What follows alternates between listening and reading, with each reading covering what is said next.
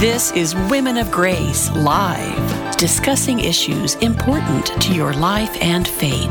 Spiritual insight, practical wisdom. Join us as we transform the world one woman at a time. Women of Grace, for such a time as this.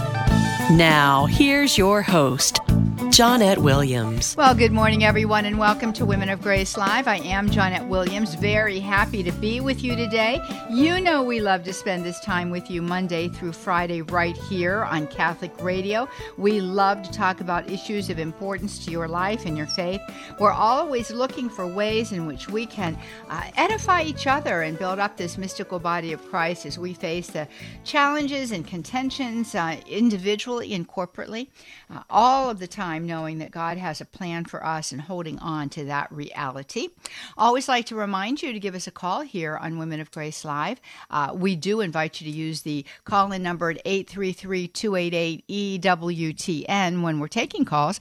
But today we're not taking calls. We are dipping into a lot of the calls that have been left with us on our comment line. That number that I just shared with you, which is our call-in number, 833-288-EWTN, becomes our comment line after 4 o'clock p.m. Eastern Time. So I invite you to use that number after 4 p.m. Eastern Time and to leave a question for us. We're always happy to receive those questions. We also receive them by sending them to womenofgrace@EWTN.com, womenofgrace@EWTN.com.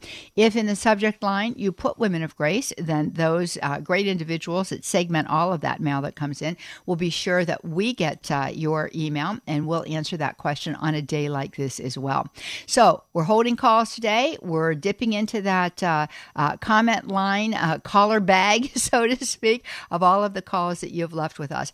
But before we get there, I do want to remind you about some of the things that are happening through the course of this weekend. As you well know, February the 3rd, that's tomorrow, Jack and I are going to be in Boca Raton, Florida. We are going to be presenting a marriage retreat at St. John the Evangelist Catholic Church. Very, very eager to be with all of the good people there in Boca and from the other areas from which they're coming to join us for this beautiful day. We're looking forward to that, and I would ask that you would remember us in your prayers because, you know, it's an important thing. Marriage is under such attack today, and we certainly do want to provide some insight for those people that are coming and really to open up, an opportunity for them to enter more deeply into the graces of their matrimony. This is something that we always can be exploring. We know that grace is a participation in the divine life, so we can never exhaust it. Those matrimonial graces are just invested with such joys and such great insights and wisdom for us as we seek to live that abundant life and to share it with others by way of the sacrament that is ours if we're married. So we're going to be exploring some of those graces. I know that we always grow from these days. The conversations that we have with people and the interaction that takes place there is always edifying for Jack and for me, nourishing us in our union as husband and wife, as I'm sure the same applies to everybody that comes. So we're asking for your prayers for that. Want to remind you also that I am going to be in State College, Pennsylvania. Really looking forward to this. I've been sharing with you about it for a little while now. The fact of the matter is we are going to be presenting to the church. I'm going to be there at Our Lady of Victory Catholic Church on February the 16th. I'm going to be talking to the people that evening, I think, about a very important topic. We're going to be talking about, the thriving as Catholics in a post-truth world. You realize, of course, that State College, Pennsylvania is the town where Penn State is located. So it's a college town. It's a secular college town. So when you think about that, you realize that within our college campuses today, so much of what is being presented has to do with all of the isms that are rampant in our day and time. What would those be? Relativism, humanism, secularism, materialism, right? All of these isms that really have clamored for the mind of the culture and are so antithetical to the revealed truth of sacred scripture and the teachings of the church. We as Catholics are called to be witnesses in the world today. What is a witness? Well, a witness is one whose own life testifies to the reality of God with us, testifies to the reality of Emmanuel.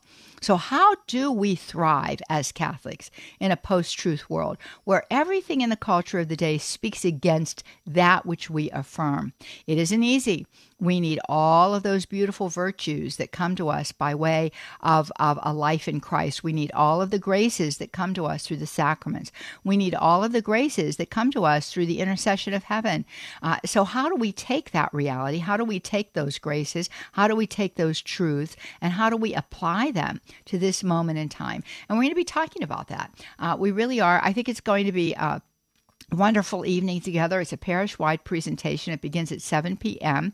It is preceded by the Stations of the Cross at 6:30 p.m. Wonderful way to begin this, especially as we look at the great gift of our salvation, the redemptive grace that forever flows down Calvary's Hill into every moment in time, including this moment in time, and how it is that we, in a sense, harness that, through interiority and intentionality. How do we harness that and begin to bring that to bear in our own personal lives, in our own relationships with others, but also in the corporate world of man as we seek to live this life at this moment in man's history. So that's going to be at 7 p.m.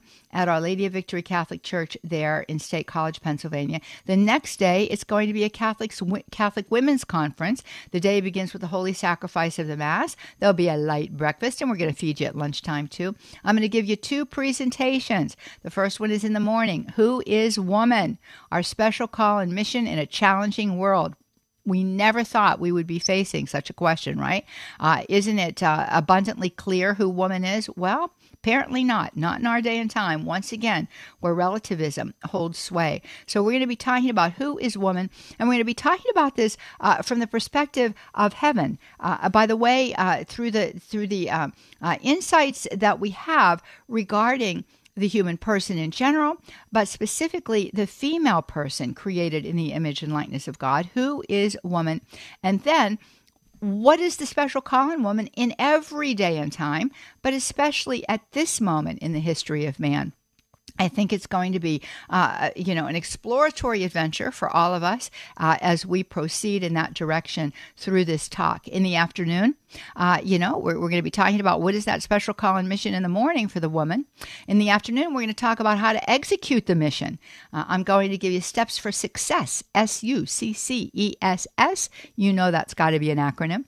We're going to be exploring that acronym and talking about how we can take those steps, make use of those steps, and move forward in those steps for the sake of our culture, for the sake of our personal family lives, and for the sake of our own spiritual integrity. So I think it's going to be a lovely day. I'm so looking forward to it. I'm inviting you to join us. If you live anywhere in the area, please do drive in. I know the area a little bit, having graduated from Penn State. Haven't been there for a long time, so I'm sure it's a little bit different. But you can drive in from Pittsburgh. You can drive in from Harrisburg. You can drive in from Altoona. You can drive in from Johnstown. You can drive in from so many areas, as well as your own little town there of State College, Pennsylvania. So I'm hoping that you're going to join us for this beautiful, beautiful opportunity. Well, as I mentioned to you, this is a day that we are going to be listening to the comments that have been left for us and answering those questions. So we're not taking calls today, but I invite you to stay with us. Why? Because you just might hear your own call being answered, and you might find that someone else's question is your question too. So inviting you to stay with us right here on Women of Grace Live. I'm Johnnette Williams. We'll be right back. Stay tuned.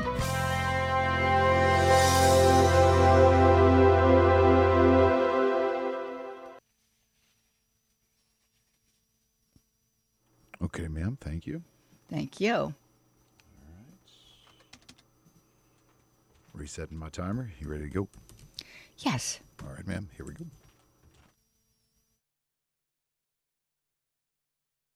Transforming the world one woman at a time.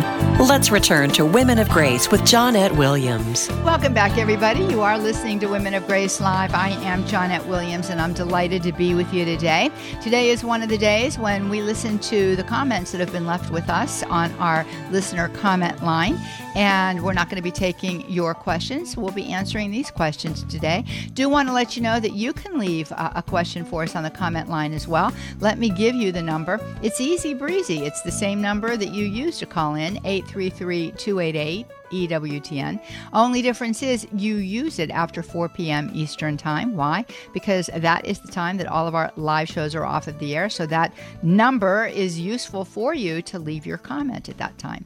So we invite you to do exactly that in the future. And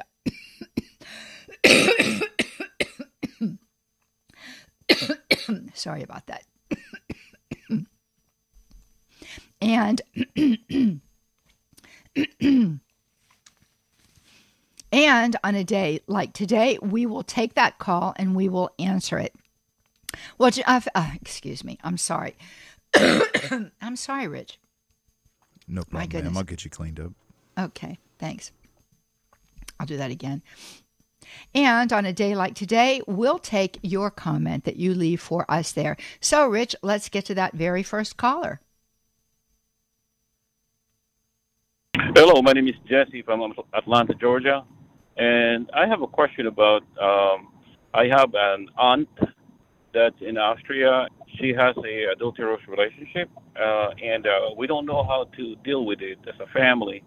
We're trying to do a gospel study every day, and I'm trying to confront her about the situation, but it seems to be very daunting because we don't want to be judging her on that. So we really wanted to know how to approach this kind of dilemma as far as the sinful nature of the adultery and how to deal with it in the most loving way.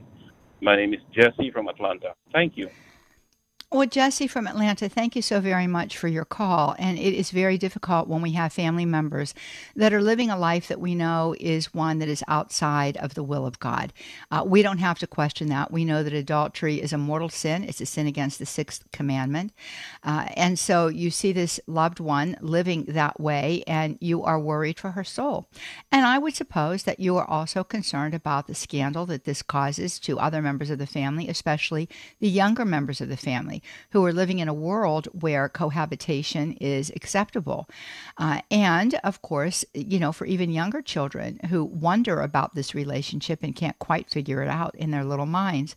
My suggestion to you is a fairly simple one. I don't know and can't tell really from your phone call if you've taken the opportunity to talk with this family member, to sit down and share with her about the realities of this situation, beginning with, of course, the most important, and that is her eternal salvation. We kind of have become very good at rationalization in our day and time, justification. And it was interesting because, I read a headline just this morning that mentioned the word sin. We don't hear that word spoken of in our culture today. We rarely hear it preached from the pulpit. And so we're left to believe as a culture that sin no longer exists, that there is no such thing as sin, that it's some kind of an archaic idea that came from the Middle Ages or some such thing, and that anything that we do today that we consider to be not harming someone else is perfectly fine. But that isn't the case. What we do know about sin is that sin affects every level of the created order. Let me repeat that again. It affects every level of the created order. And we see that right away in Genesis when man falls and becomes victim to the wily tactics of the evil one and sins against God. It all happens in Genesis 3. And we see that as soon as Adam succumbs to temptation, tempted by Eve, but as soon as Adam succumbs to her temptation to eat of the fruit of the tree of the knowledge of good and evil, the only tree in the garden that God had forbidden them to eat from, as soon as he eats of it, disorder begins to reign. Covenant is broken with God. The man and the woman realize that and experience that. Covenant is broken between the man and the woman. We see that when God comes looking for them in the garden. They're hiding, of course, which is an indication that they already know that they have damaged their relationship with God, and they're in fear now. Fear never was part of the human existence up to that point in time. We see, of course, then how this disharmony that is caused, first with God, then with each other, extends to the created order. Because as God metes out the consequences of their action, he makes mention of that to Adam. Whereas the soil once produced with very little effort on the part of man, now it's going to come by sweat of his brow. And man, who is created out of the dust of the earth, will return to the dust of the earth. In other words, he will die. And so we see that on every single level of creation, there is an effect. And this is on the ground, and it's in the heavenlies, inclement weather, etc. All of this is a result of sin. It causes disorder and chaos. And the greatest breach, of course, is between the soul and God. And this is the breach that you're concerned about with your relative. I would sit down and talk with her. I would explain to her how much it is that you love her. You love her enough to risk her goodwill in this life for the sake of the good that will come by the will of God in the next life. That is a very big deal. She may not receive it well, but she may. Prior to the time that you'll have the conversation, I would really encourage you to pray. I would encourage you to pray the rosary. I would encourage you to pray the novena, beautiful novena to Our Lady Undoer of Knots that uses the rosary as its backbone. I would encourage you to have a Mass or 2 or 3 or 9, a novena of Masses prayed for her. We can help you with that at our website. In addition to that, I would remember her at every holy sacrifice of the Mass and in every communion, so that you, at least spiritually, are working toward the best possible outcome for this meeting. So I would do that. And I would explain to her, too, that obviously your first concern is for her soul. Your second concern is for the family at large. Your second concern is for the young people who, may be in their, young adult lives that might look at her example and say, well, if it's okay for her, it's okay for me. Or even as a reinforcement to what they already believe, because perhaps they've been swayed by the culture in that regard already. And also for the little children, who you have to struggle to name the relationship, that exists there between your loved one and the gentleman, and to try to explain who that gentleman is and what the children should call that gentleman. So all of these things, I think you can explain to her in a logical fashion, and obviously, we speak these hard truths with great love. We should speak everything with great love. These hard truths especially need that presence of our loving heart, our loving disposition, and our loving intention towards that person. Very difficult conversation to have. I'm not suggesting that it's easy, but have it, I think that you must. Especially because you are feeling that prompting of the Holy Spirit in you, enough to make a phone call about it today. So all of those things, I think, are very important for you to consider. And I think that that's really the only way that you are going to be able to approach this situation. And so that's the direction that I would encourage you in. Finally, I would say that it's not good for the relationship between her and the man that she's living with. That doesn't yield fruit in a relationship. You can quote her statistics. Statistics to people sometimes matter. Most of the time they don't matter. But she'll know on some level that the satisfaction, the joy, the fulfillment that she should be feeling is not there. So I would really encourage you to take that kind of an approach. And I hope that helps you. And Father, we just ask that you would bless Jesse as he seeks to speak these hard truths to his loved one. We would ask, Lord, that you would anoint him, that the words that come forth from him would be words from your own heart. I pray that you, St. Joseph, would intercede for Jesse so that he carries your holy manly presence into this conversation, but also that it is touched by the meekness that you display so beautifully, a meekness meaning controlled passion, that he is able to hold back any emotions that he might have that could spill over and be received in a negative way. And we offer you this prayer, Father, in the name of your Son, our Lord Jesus Christ, by the merits of his cross, through the power of the Holy Spirit, and with the maternal beatitude and intercession of our Blessed Lady. Amen. All right, Rich, we probably have another caller there, right? My name is James in Westchester, Pennsylvania. I have a two-part question. One is, if I pray for the souls of those departed, are they aware of it? My second question is, does a soul from a departed have a commitment to time or know what time is about? Thank you. Well, thank you. What an interesting question you're asking today. And, let's take the first part first. And the question is, do the holy souls in purgatory have an awareness of the fact that we're praying for them?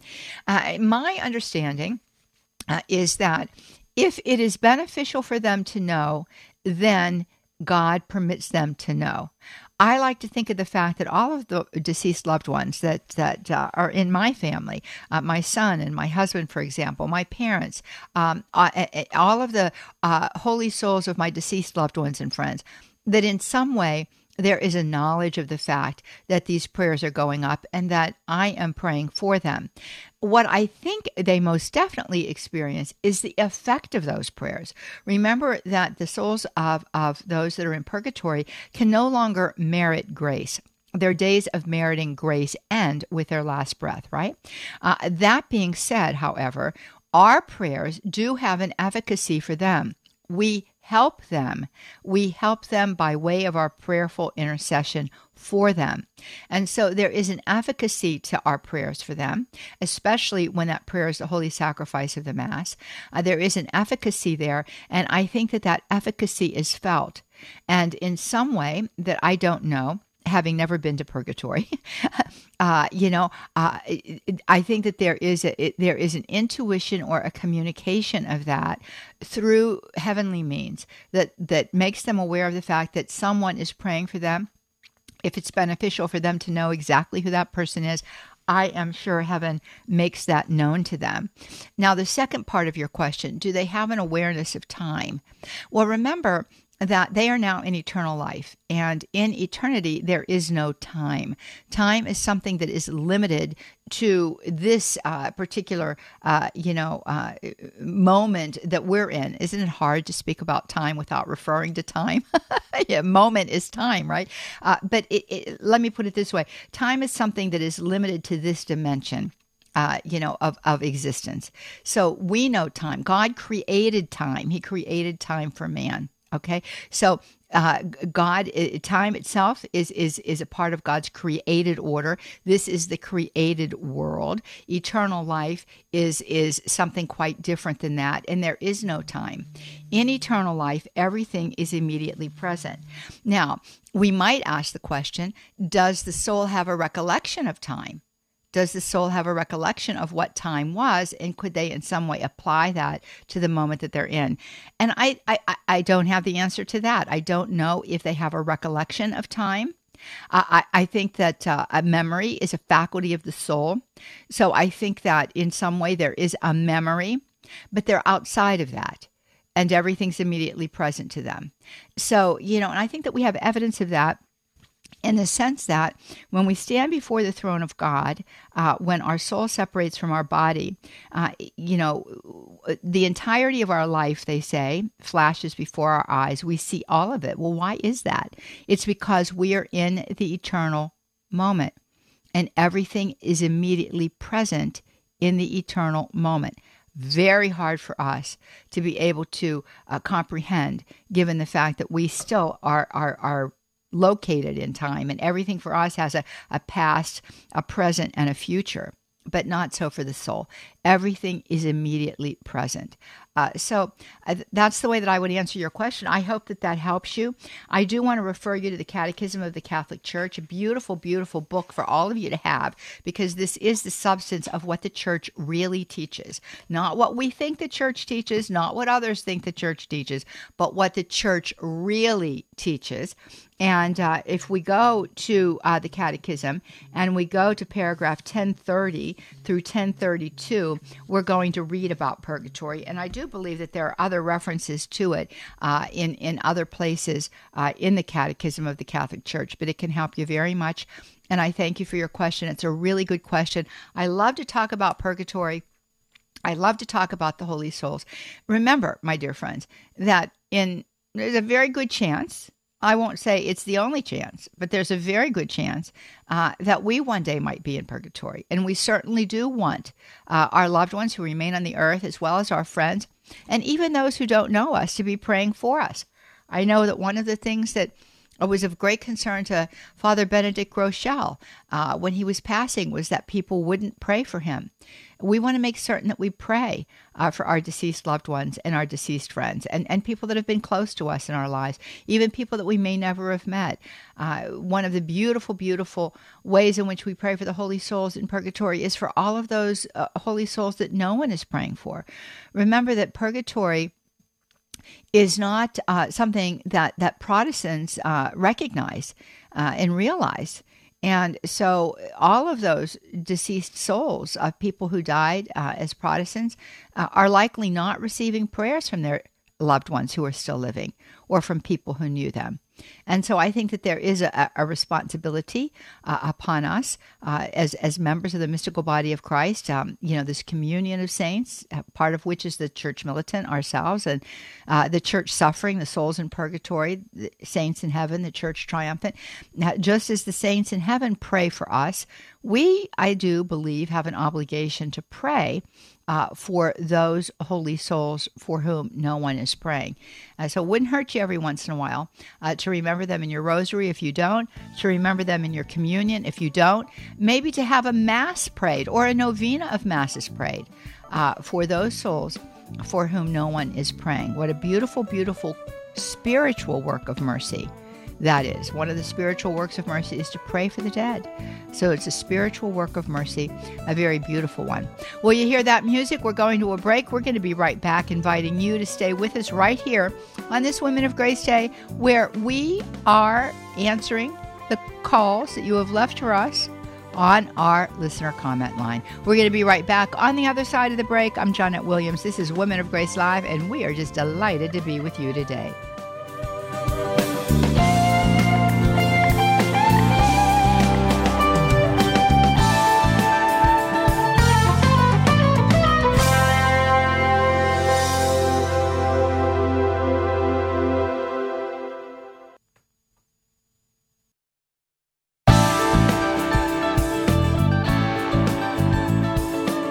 Welcome back, friends. You're listening to Women of Grace Live. I'm Johnnette Williams, very happy to be with you today. I certainly am.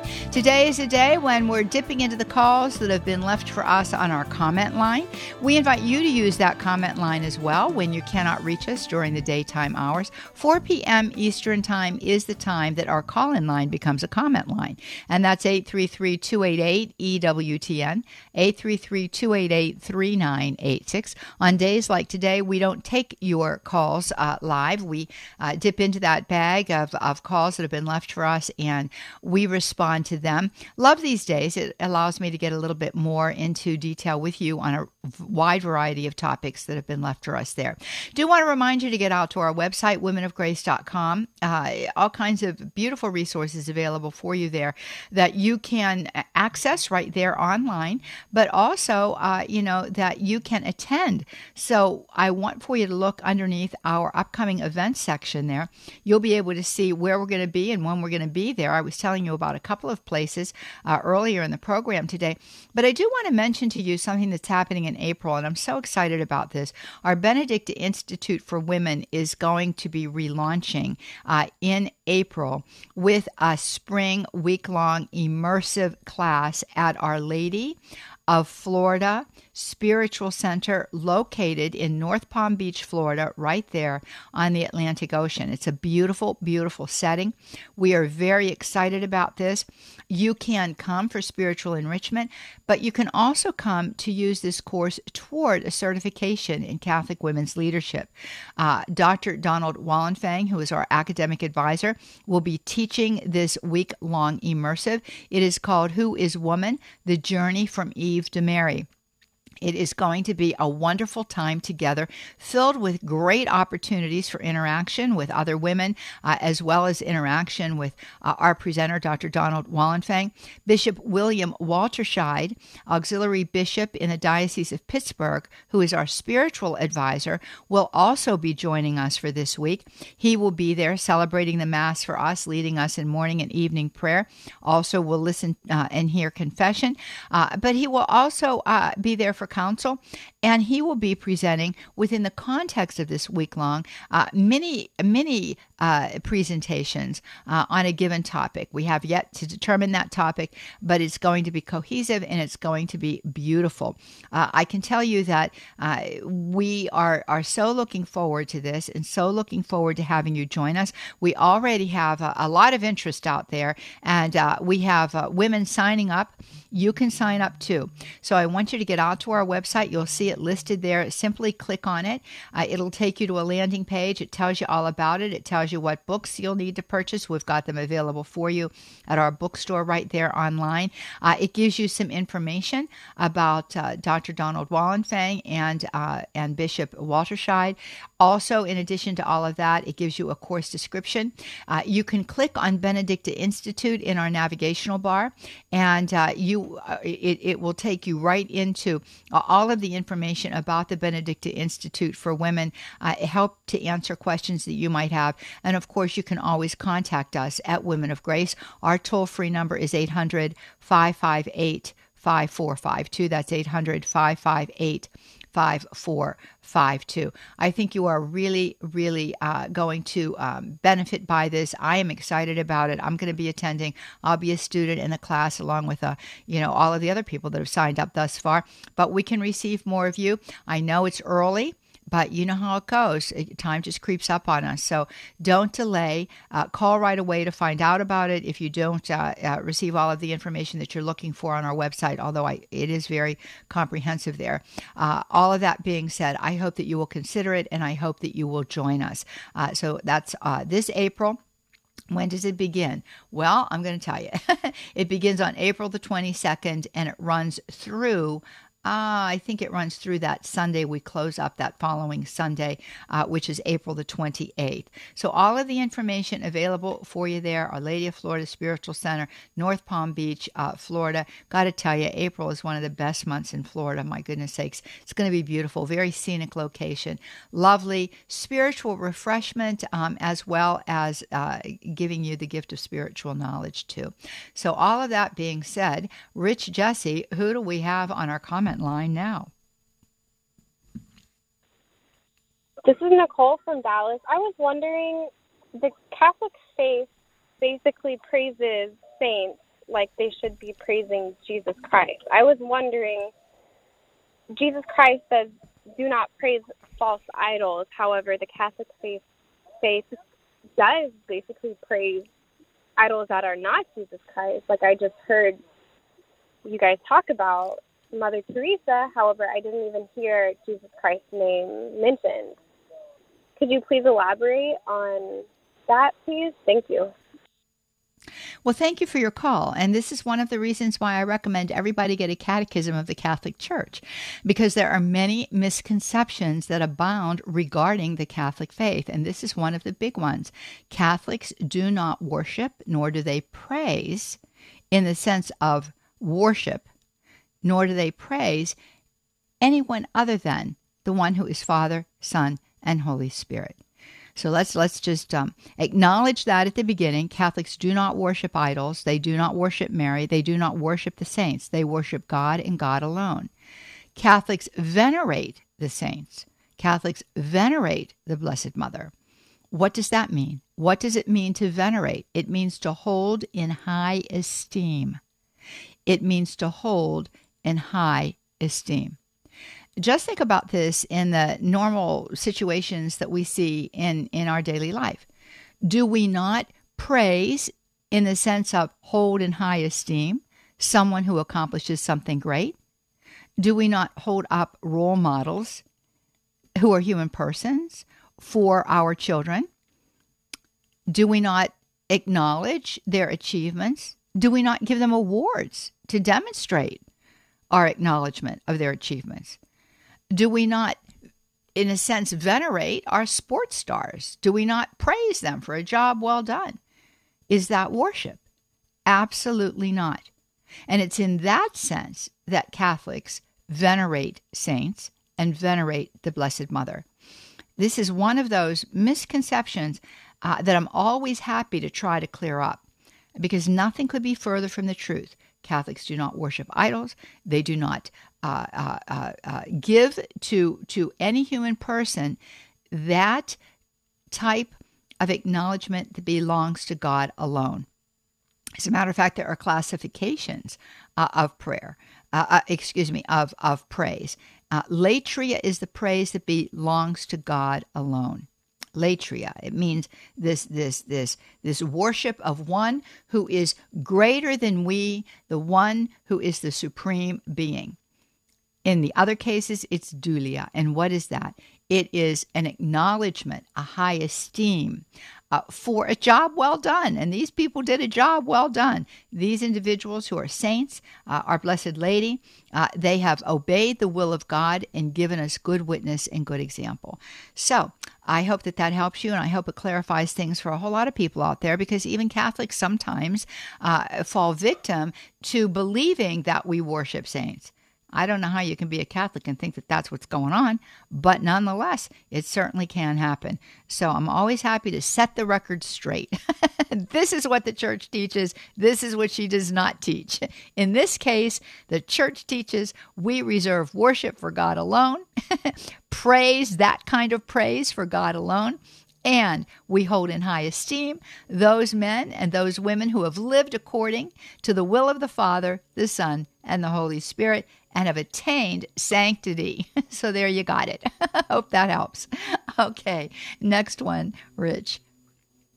Hi, my name is Saul, calling from Dallas, Texas. I have a brief question. I have a non-Christian friend, non-Catholic, who says that the Eucharist is actually non-existent, or is not where Christ is present. He says the reasoning behind that is because there's a passage in the Bible that says that Christ was a sacrifice forever, one sacrifice, not an ongoing sacrifice. So how could I answer to him? Thank you. Well, Saul, thank you for your question. It's a very good one. Once again, these are some of the things that we hear from people who really haven't taken the time to see what the church actually teaches. And it's really, I want to use the word unfair, but I think that's not strong enough. It's really unjust to put forth notions without doing research to back up that which we say is true. So this is a case where here an individual is pointing out a passage in sacred scripture, which we're going to come back to that passage because that passage is true, and Catholics acknowledge that passage. But they'll point out, a passage like that to contradict a teaching of the church while ignoring all of the other passages that speak to the truth of what the church teaches. May I simply suggest to you, Saul, that you take your friend to John 6. That you take your friend to John 6. And that is that beautiful chapter in sacred scripture where Jesus talks about he is the bread of life. And unless we eat of his bread and drink of his blood, we do not have life within us. We know that he meant that literally, not figuratively, as Protestants will want us to believe. We know it because he repeats it over and over again. And in the in the Hebrew language, there are no superlatives. Good, better, best doesn't exist in the sense of something, growing greater. So the way in which they expressed that was by repetition, generally speaking 3 times. Well, in that passage, Jesus goes well beyond 3 times to say that he is the bread come down from heaven. He is the living bread. Unless you eat of my flesh and drink of my blood, you have no life within you. It was recognized and realized by the people to whom he proclaimed that truth. It was recognized by them because we see it in John 6, verse 66. And in that verse it says, many walked away from him because this was a hard teaching. So they walked away. Would they walk away if Jesus says, hey, this is just a symbol of me? Yeah, it's just a symbol. No, they were familiar with symbols. They walked away because Jesus meant it literally. You can point that out. You can also take your friend to Corinthians, and I'm not quite certain of which Corinthians it is, nor am I quite certain of what passage it is, but I can probably look that up for you while I talk, and I'll see if I can find it. But in this passage, it's St. Paul, and he's talking about what happens to the people if they eat of the bread and drink of the cup unworthily. He talks about the fact that many of them are sick and even die from that. And, so he's there. What he's doing is he is talking about the reality that this is the body, blood, soul, and divinity of our Lord Jesus Christ. And so we need to pay heed to that. Let me see if I can find it. Drink of the cup unworthily. Let me do just a very quick search and see if I can find that passage. 1 Corinthians 11, verse 27. 1 Corinthians 11, verse 27. And let me read this to you. It says, wherefore whosoever shall eat this bread, this is the King James Version, Protestant Bible, and drink this cup of the Lord unworthily, shall be guilty of the body and blood of the Lord. Pretty clear, right? What is St. Paul saying? He's saying that the Eucharist is the body and the blood of the Lord. They'll be guilty of the body and blood of the Lord. But let a man examine himself, and so let him eat of that bread and drink of that cup. For he that eateth and drinketh unworthily eateth and drinketh damnation to himself, not discerning the Lord's body. King James Version, 1 Corinthians 11, 27 through 32 is what I'm reading to you. Not discerning what? A symbol of the Lord's body? A figurement of the Lord's body? No, not discerning the Lord's body. For this cause many are weak and sickly among you, and many sleep, meaning dead. For if we would judge ourselves, we should not be judged. But when we are judged, we are chastened of the Lord, that we should not be condemned with the world. All right? So it's very clear. I mean, you can read it in any Bible translation, and it's going to tell you. And that's very, very clear.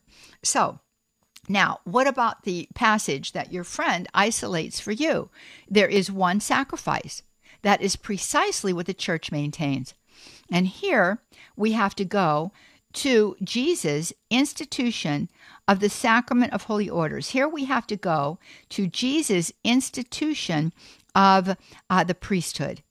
And he institutes the priesthood, and he passes on to his priests who are ordained. And we see this there at the Last Supper. We see it again after Jesus rises from the dead. He is passing on to his apostles his authority, his very authority. He tells them at the Last Supper, do this in remembrance of me. Now, what does that mean? Does that mean like, a recollection of something that's happened in the past, a reenactment of it? No. In the Jewish understanding, remembering in that sense harkens to the Passover itself. When they celebrated the Passover meal, which the Last Supper was, Jesus now taking it to a new level, when they practiced the Passover, the Jewish people believed, and it was true, they were making the past present again. What happened in the past was coming into the present moment for them. Because remember this, all of the actions of God are held in the eternal moment, and the eternal moment is always in the present. You have to bear that in mind. So what Jesus is saying to them is, do likewise, do as I have done. I am giving you my authority. I am giving you my power to confect bread and wine and make them my body and my blood. And of course, then Jesus gives it. This is my body. This is my blood, he says to them. He is not talking figuratively. He is talking really and truly. We see after the resurrection, when Jesus rises from the dead, and it comes to his apostles, peace I give you, my peace I leave you. Whose sins you shall retain, they are retained. Whose sins you shall forgive, they are forgiven them. I might have said that backwards. The fact of the matter is, he is giving to his apostles the power, the authority, his power, his authority to forgive sin. For this reason, the priest is in persona Christi. What does that mean? Or he is an alter Christus. What does that mean? Another Christ. It is Jesus acting through the priest. Now, the holy sacrifice of the Mass. What is the holy sacrifice of the Mass? The holy sacrifice of the Mass is a representation, making the past present again, dipping into the eternal moment where all things are held in the present, a dipping into that and making in time that which happened in time, in the past, but is held in the present moment.